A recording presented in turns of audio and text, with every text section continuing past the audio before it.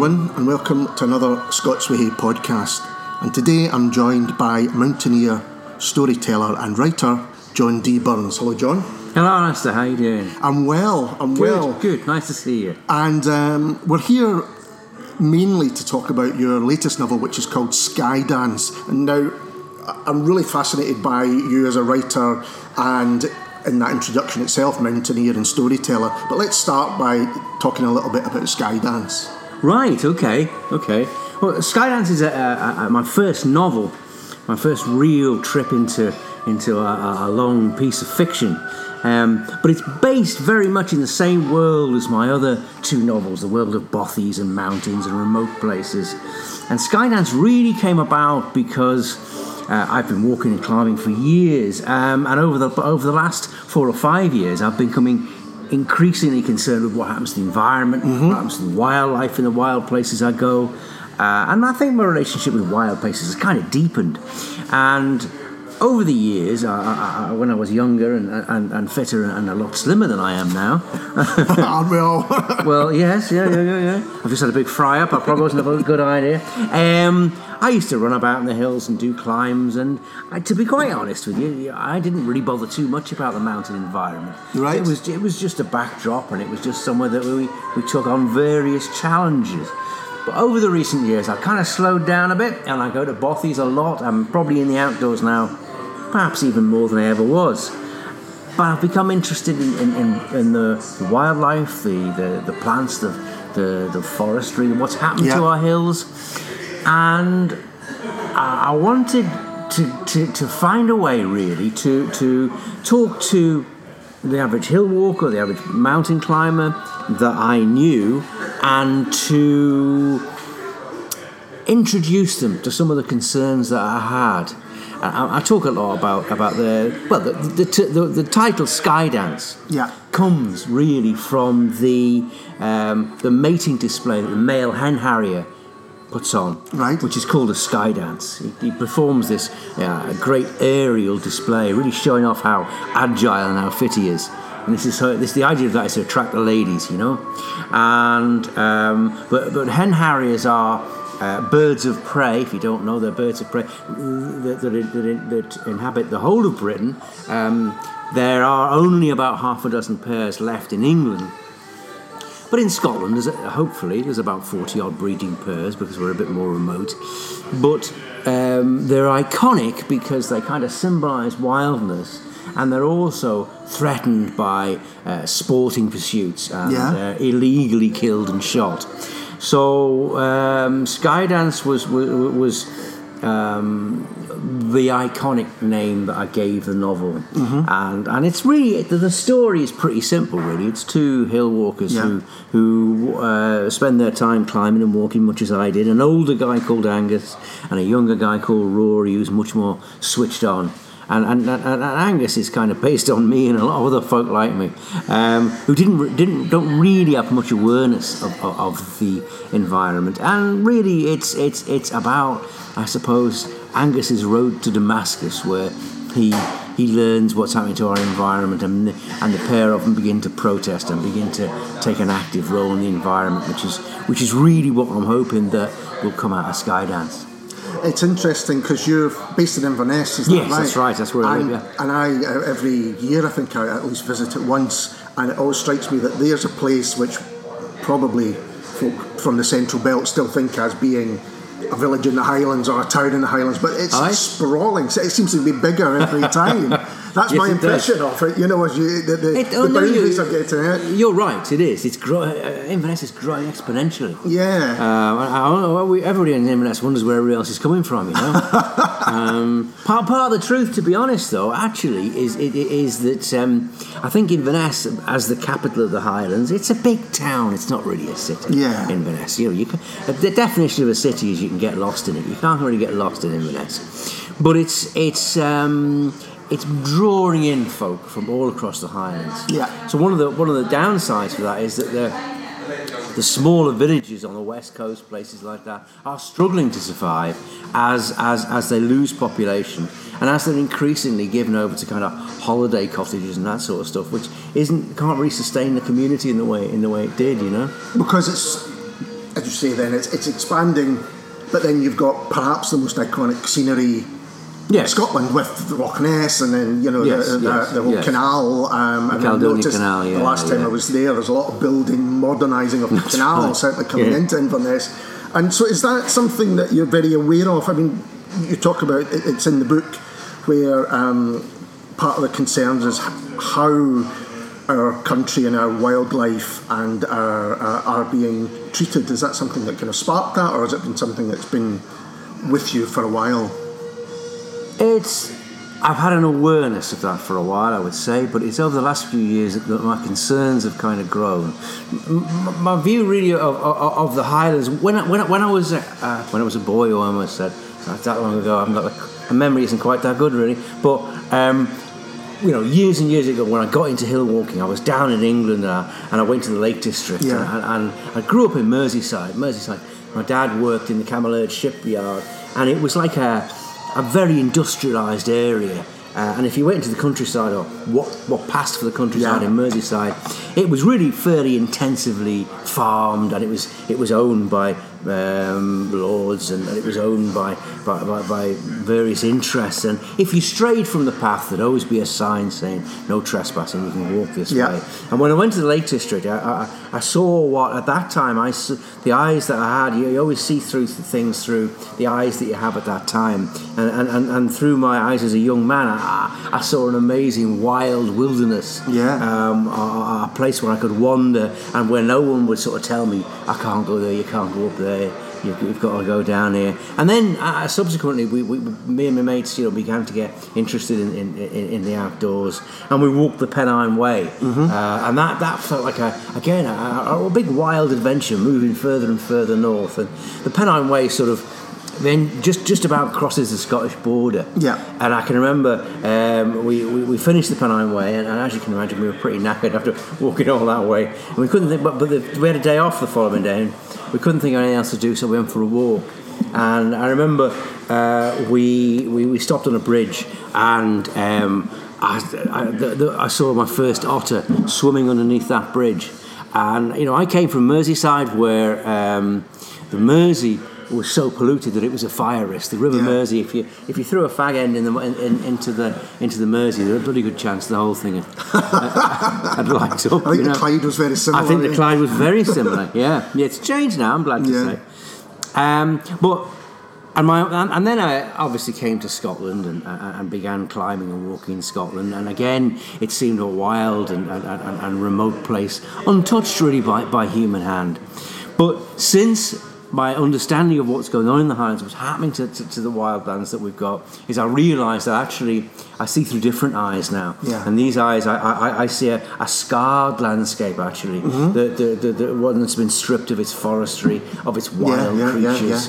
And there are practices like driven grouse shooting, where if people who don't know, basically driven grouse shooting is a practice of rich men, basically. It's almost entirely rich men who own large tracts of land, maybe 16 to 20% of Scotland. That's a hell of a lot of land. Yes. And these areas are managed as grouse moors. And if you're going to manage a grouse moor, basically what you have to do is you have to ensure that there's lots and lots of grouse, which are little birds, if you don't know, for guys to shoot. And the only way to do that is to keep the predators, the raptors, down. And that means that these moorlands are managed in a very artificial way, and a lot of the wildlife that should be there is actually destroyed.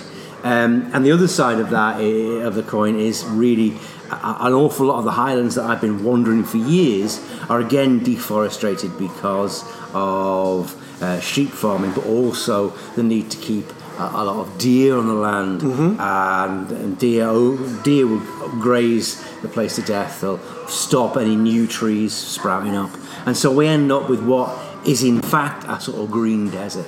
And that's really, and part of that, to be honest, what I'm trying to do in Skydance is say, well, that's what we've got now. That's the landscape that we have. What kind of landscape could we have? Because I think if you envisage it, it could be a very different place. It could be it could be forested, which would be good for the environment, and it could be teeming with wild animals, lynx, hopefully even wolves. all sorts of creatures. I'm not pretending that will be a simple process. It wouldn't. It will be difficult, of course it would. But I think we don't have a vision of where we're going. Yeah. And there are quite a lot of very good books, written by people. David Hetherington's book, The Lynx and Us, is great about the lynx. Talks about that. There's other books, Andy Whiteman's book about land ownership in Scotland. Great books, really good books. But from my point of view, as a bit of a yobbo climber, really, they tend to be very academic, and so Skydance is a bit different, because Skydance is, by and large, it's a yarn, it's a tale, and it's a comic tale. There's humour in it, and underneath it all, I wanted to get across the message about, well, what are we actually doing with our wild lands? And so that's where I came. I think you asked me originally where I came from, and in writing Skydance, and that's really my journey in my awareness of what's happened to our wild land. But do you think that's important because, as you say, there's been a lot of focus in Scotland recently on land ownership, and that debate, thankfully, is coming to the fore. Yes, people to discussing it. But I think if you can imagine something or a place, or imaginatively, fictionally, for want of a better term, then that does something else, because then people start to think about it differently. This was something that Alistair Gray once wrote about Glasgow in his book Lanark, was that if a city doesn't imagine itself artistically, then it doesn't really have a sense of itself. And I wonder if you think that's something that's important to do in the countryside. Absolutely. You see, I think we you can get so far in discussing things intellectually and cerebrally, if you like. But I think if you're trying to change someone's mind, trying to influence them differently, confronting them with arguments doesn't normally help. Because if you confront someone with a discussion or an argument, what happens 99% of the time is people become more entrenched in the views that they already have. But what I've tried to do with Skydance, I don't know whether I've succeeded, but that's what I've tried to do, is to get people to look through someone else's eyes, to engage their imagination. And I think if you can get people to imagine something which is a different vision, a different place, then actually you can move. It's kind of like a change of heart, really. I suppose if you look at the kind of we have more discussion these days than we ever did. Yes. Things like internet discussion rooms, all those sort of things, Twitter, Facebook, all that sort of stuff. But they don't tend to be discussions, they tend to be arguments. Yeah. They tend to be people shouting at each other. And often it's people, one group of people are talking to the people that they all agree with, shouting about one thing, and then there's people who disagree with something else. And views actually, in my opinion, through the internet become more entrenched. Mm-hmm. So I think you've got to kind of move beyond that and say, okay, well, what can you see? What does this person see when they walk out in the hills? Could this be different? What could we see? Because we've a great chance with Scotland. Scotland is an incredible environment, and we could move on from the very damaged landscapes that we've got now. It would take up to 20, 30, 40 years' time to a different world, a different place. Scotland could be an incredible example of how you can preserve wild landscapes and make them work with the people who live there, and make thriving communities exist in these remote places.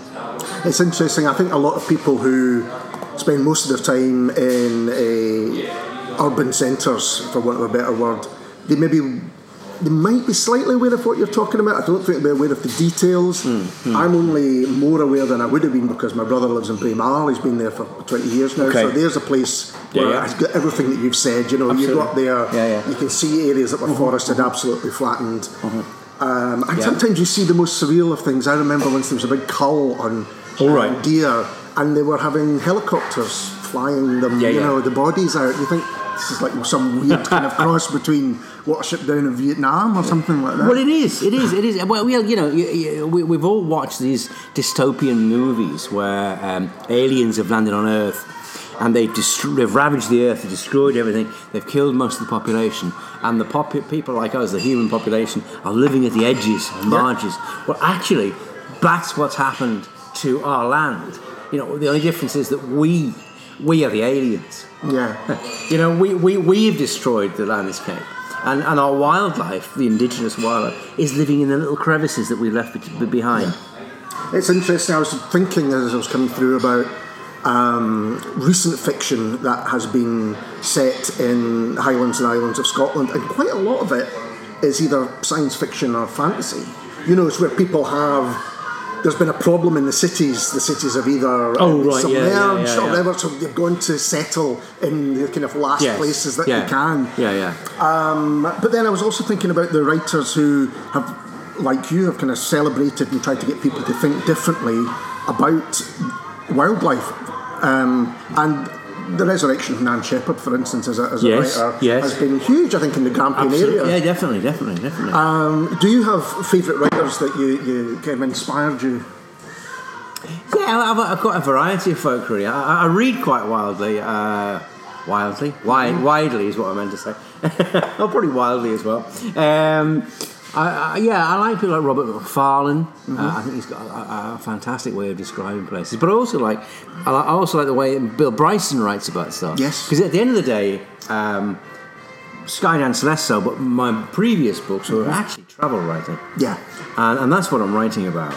But I think I like anything that really engages people with the landscape that they move through, you know.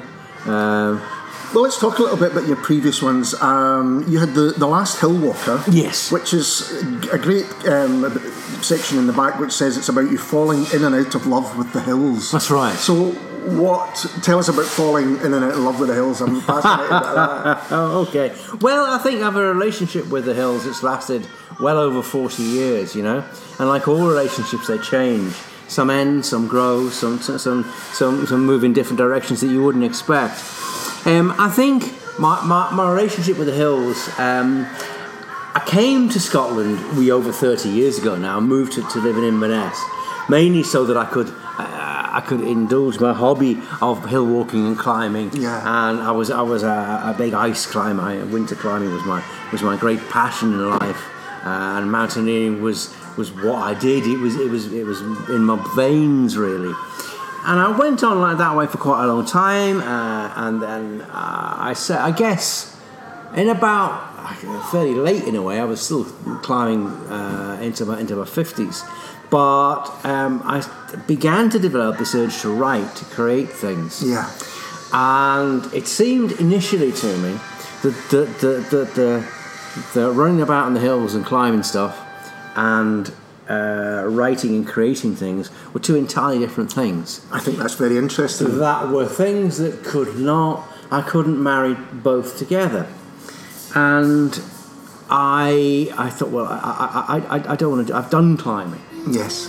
What am I going to do? You know, I've had experience just about everything there is to experience in climbing, apart from getting killed. And I've done that a few times. So I thought, well, you know, I'll move on. I still needed some sort of an adrenaline buzz, so I took up stand-up comedy and things like that, you know.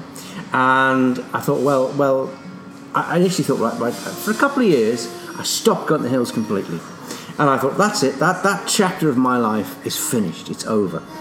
But something was kind of gnawing away at me, and I thought, well, okay, I've done this for 40 years. Maybe what I'll do is I'll write a memoir. And The Last Hill Walker was essentially my farewell to the hills. Right. I was going to write that, put it in a box, sell it, or whatever people wanted to do with it, and say, okay, I did that, I've finished with that. But a couple of strange processes that you didn't really anticipate actually took place.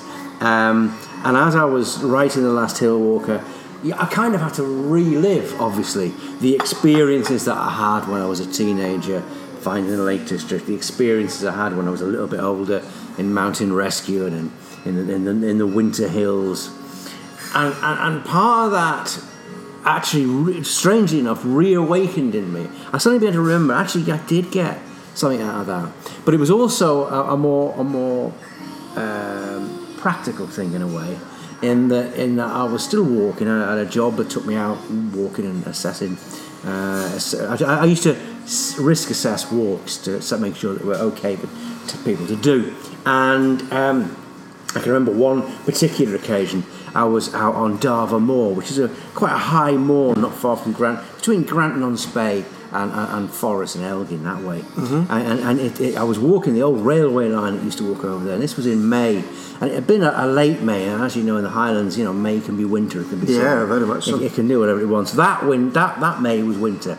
And I have a very vivid memory of walking along, and a little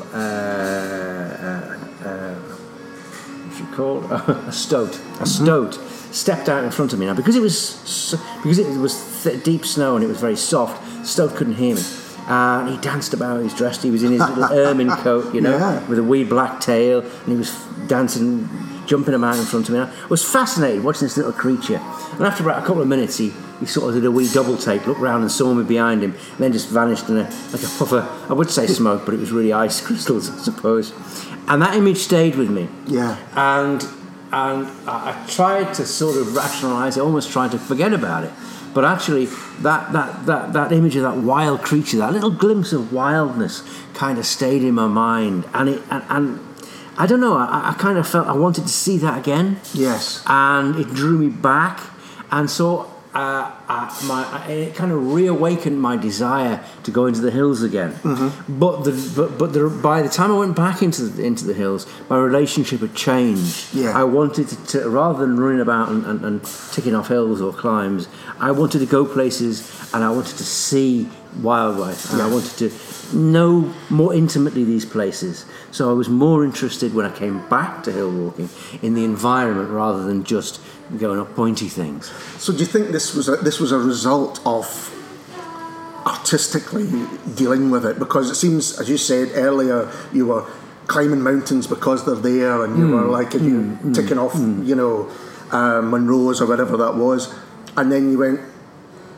not that I'll take my time, but I'll maybe start to look around instead of being the top being the be all and end all. Yes, that's right. It's the journey rather than getting there. Exactly. That's exactly right.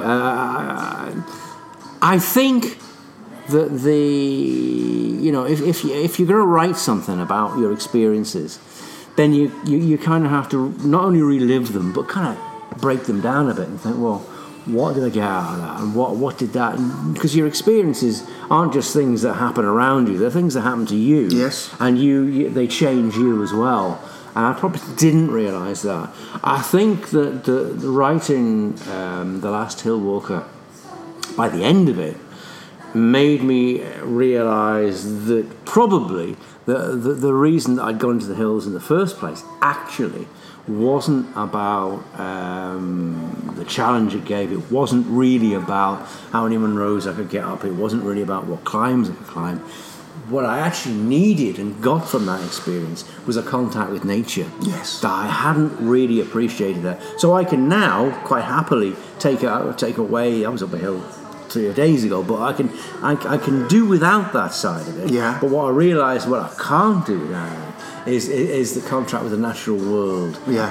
And it means much more to me now to get a glimpse of a seagull or a hen harrier or a wildcat than it means to me to climb Ben Nevis. If that makes any sense. Absolutely. I think that's right. Apart from anything else, it gets more difficult to climb Ben Nevis. It gets more difficult. Yeah.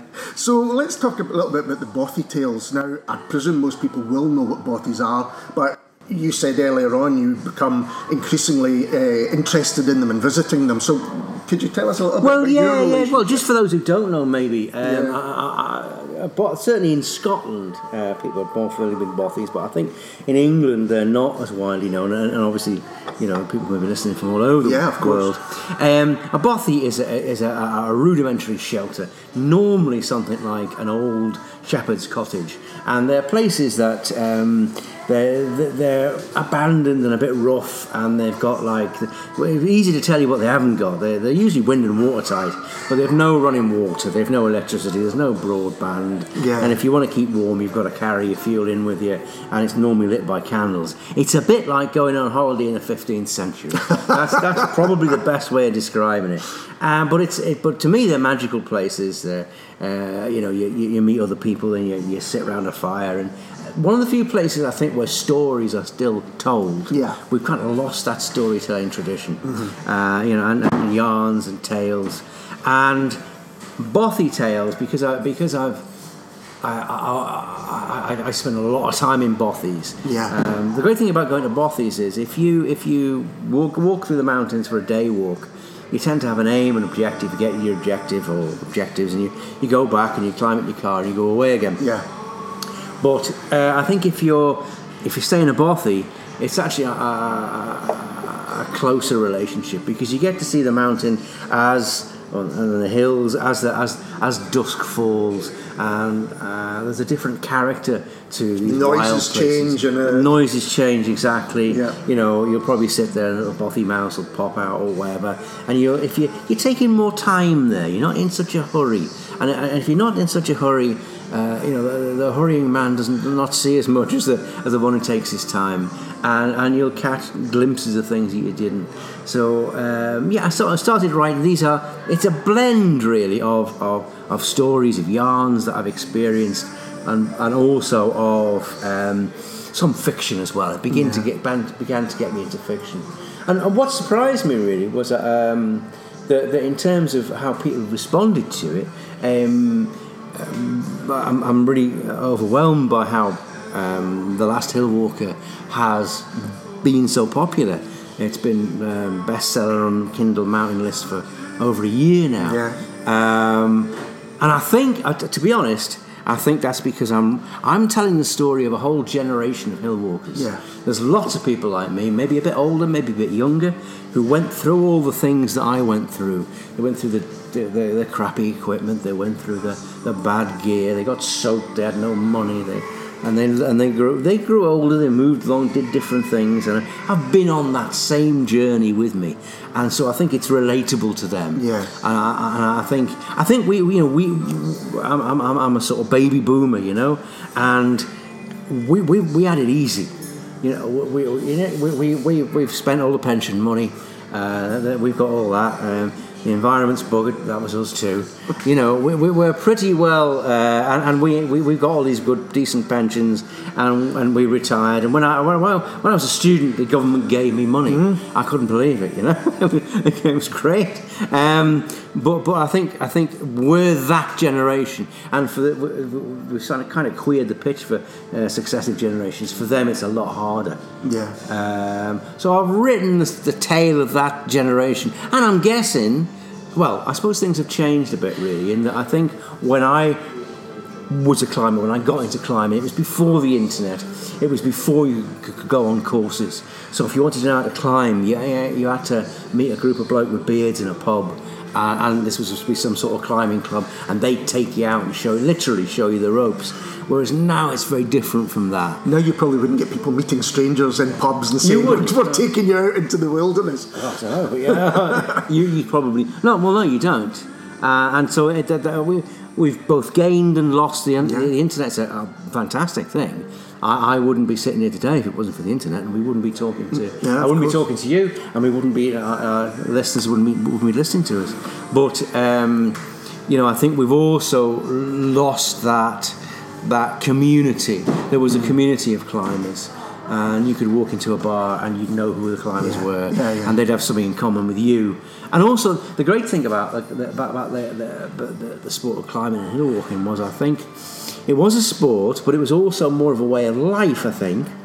And also in climbing clubs and that community, there was a place for people who perhaps wouldn't fit in anywhere else. Right. People, let's be honest, people with borderline and perhaps sometimes more than borderline mental health problems, and they would be accepted into a mountaineering club. I wouldn't say that was always easy, but it was. These were guys who were characters, and they might have their own problems, but there was a place for them. And I think that's much more difficult now that we have in some ways a sanitized society, So that's I've forgotten what the question was. Well, I think that's very interesting because now we're increasingly told, I think it's right, it's one of the reasons that I like to go walking, is this idea that it can clear your head, it can if you have anxieties and problems, then often a good constitutional, as we'll call it, a good walk would be a really helpful thing. In fact, I know now that even in Glasgow there are walking clubs started, which are absolutely with that aim, with people to get together and be able to share the experience in a positive sense, in a safe way as well. I'm interested in this idea of telling tales and storytelling in particular, because you say mountaineer, storyteller and writer, and it seems to me that the stories certainly historically that used to surround the Scottish Highlands and Islands were often supernatural. They were often ghost stories. I mean, certainly writers like Hogg and Stevenson and Walter Scott adapted them and published them and did well out of them. But these were based in the telling of stories by the very people you're talking about. Is that the kind of thing that you were thinking of when you had Bothy Tales? Was there those kind of... Well, yes. In fact, somebody contacted me yesterday and told me that they were sitting in Highland Bothy with a few friends, and one of them was reading Bothy Tales to them. So that if it's done that, if it's achieved that, it's fantastic, But I can just that's going back to the tradition really of people getting together and maybe playing a guitar, maybe singing a few songs and telling a few stories. The tradition is not so much in the stories themselves, it's in the actual act of storytelling. I know a great Highland storyteller, Bob Pegg, who lives in Strathpeffer, and he's got some fantastic stories, tells stories about the last wolf and these things that are passed into legend. But I think one of the things that certainly what you can do, and Bothy Tales does, and in a sense, The Last Hill Walker is kind of like me sitting around a Bothy fire, telling the yarns and the stories that I would have told. And one of the great things about mountaineering, particularly, mountaineering actually lends itself to storytelling very well, because you start out on this endeavour and you're probably apprehensive about what you're going to face, and you may not be that sure that you're going to succeed in what you do, and what you do is dangerous. There are demons, there are monsters out there, and you face these things and you either succeed or you don't, and you maybe discover something about the landscape or even about yourself that you didn't know. And that's a great thing. That's a story. That in itself is a story. And so I've sat in bothies and places like that and listened to guys talking about their experiences, what's happened to them, and those things are unique. One of the things you can't do, and in life in general, but certainly in mountaineering, you can't go out and buy experience. No, you can't. You can go to climbing shops and you can get a great pair of boots, you can get fantastic outdoor gear, you can get really good equipment, but you don't get. But a night out in a wild storm on a Highland hill does not come wrapped in cellophane that you can open it. The only way you can do that is by going through it. It's interesting you should say that, because what struck me about reading Skydance is the language in it is clearly written by someone who has experienced the wild, nature red in tooth and claw, for want of a better word. The descriptions of the wind coming in from the coast, or the way you describe the relationship with animals, and love them but respect them, and particularly thinking of the wolves, the return of the wolves. So did writing come naturally to you? Did you have, through your experiences, this vocabulary, if you like, about how to describe what had happened to you or what you'd experienced over the 30 years or more? Well, that's a good question. I'm still trying to find the words to describe it. But it does read like that to me. I think I always will. I'm not there yet. To be honest with you, I started writing more out of necessity than desire, in a way. I began writing when I have an autistic daughter, and I lived with her. I looked after her on my own for about 3 or 4 years, and it was the internet that got me into it. I was struggling really to cope with my feelings and with the experiences of isolation, I guess, of the challenges that I lived with her. And I came across, through the internet, a discussion board of people who lived with autism. And there were lots of discussions on diet, on medication, on ways of coping with autism. But it seemed to be very dry. It didn't seem to me to be touching on the experiences that I had. And I had to have some way of expressing those feelings. Yeah. And I wrote a book of poetry called Wind Dancer. And that was... I couldn't have told you at the time, but I would not have been able to see this, but that was my way of coping with that situation, was to write it down. Yeah. And that kind of triggered something in me. I'd always kind of had some kind of vague idea that I could write, but life gets in the way. Yeah. You've got jobs, you've got work, you've got things to do, and you put writing to the bottom of the pile, somehow it never gets to the top. And through this, I started by writing Wind Dancer, and it wasn't even going to be a book, but I didn't know it, but there was a publisher on this discussion board, Wendy Webb, and she got in touch and said, look, if you've got enough of these poems, we'll make a book. And suddenly I'd produced a book. And I thought, well, if I can do that, then we can do something else. And I got into a variety, because it was in the Highlands. Again, it can be fairly isolating. There's not, there's not a massive population that you can mingle with of writers. And there are some, but not that many. And they tend to be maybe some distance away or whatever.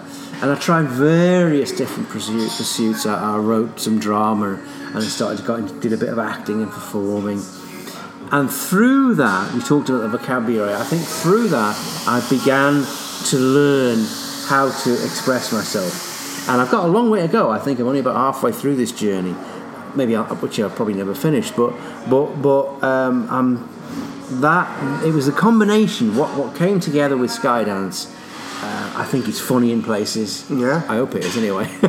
and certainly Last Hill Walker and Bothy Tales are. And I think that my experience of doing a stand-up honed my comedy writing skills, and enabled me to learn how to do different things. And the great thing that I've performed a couple of one-man plays, one-man play about the occultist Aleister Crowley, which I'm very interested in. Maybe that's a conversation. Maybe a different conversation. And also the mountaineer George Mallory. Yeah. But the great thing about that, I performed both of those at the Edinburgh Fringe, and the great thing about that was that which is different from writing, is that I was able to actually meet my audience. Yes. And you can stand up in drama, you get instant feedback straight away. If you tell a joke it ain't funny, they don't laugh, about it. You know a bit, yeah. And the same with acting, you can kind of get that energy back. And if you don't get the energy back, this is not working or whatever, but this is working. And but I got to know who I was talking to. And I think that the same kind of people who came and saw me as Mallory certainly are the same kind of people that read my books. Yeah. And I know I could walk down Princess Street in the Fringe and say, that person might come to my play, those people won't. I knew exactly who they were. So it's developed me in that way. Well, I think what's interesting is that I didn't know what to expect with Skydance, and what I didn't expect was this, as you say, funny, thrilling, but with that ability to make you think just about how we not only treat the wild at the moment, but how possibly things could change going forward. Yeah. So if that's what you wanted to achieve, you certainly. If that's what I wanted to achieve, it's tricky writing something like Skydance. In that, I think if you are immersed in those ideas already, you might find the book. Well, I kind of know this. That's a bit tricky. So I'm trying to write it. It was interesting that you talked about the Lake District. Because the Lake District is held up as a sort of perfect idea of the way it should be. Yet the Lake District is heavily overgrazed. Yeah. And I think that I was down talking in England recently, and I started talking about driven grouse shooting, and somebody said to me, "What a grouse!" So there is a big difference between the culture in England and the culture in Scotland. And so writing something that made some sense to people from different cultures, from different areas of Britain, and with different backgrounds, was actually pretty tricky.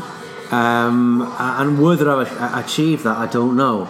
So it was really the sort of people who, it's targeted mainly. What I'd like Skydance to be able to do is to talk to the people who walk the Pennine Way, who walk in Cumbria, who walk those areas and are not aware that actually what they're walking in is a very artificial environment. That's the message. If I get that, because those are the majority. Yeah. It's really important, I think, in that if we want land reform, if we want reform of what happens in our wild places, then people have to care about it. And you can't get people to care without giving them some sort of understanding. Yes. And I also think that one of the things that's happening at the moment is bothies have become quite popular, and in some instances there's a bothy culture, a group of a sort of small community go to bothies really. And I think perhaps sometimes they're concerned that people are coming out into bothies who don't know how to behave, who perhaps cut down live wood, who do things that you shouldn't really do in the wild. But my feeling is actually it's these people who are quite important to us. Yeah. Because people will not value something. They will not talk to their politicians about it. They will not campaign for it unless they actually have experienced it and valued it. And part of that is growing the community that we have. Because actually, a huge proportion of our population these days, the vast majority, is actually distanced from the wild environment. They don't have that experience at all. And so, we've got to somehow try and bridge that. Well, John, I think that is the perfect place to leave it. So thank you so much for talking to us. You're and all the welcome. very best with Skydance. I think it's a terrific book. And we'll be back soon with someone completely different. Cheers.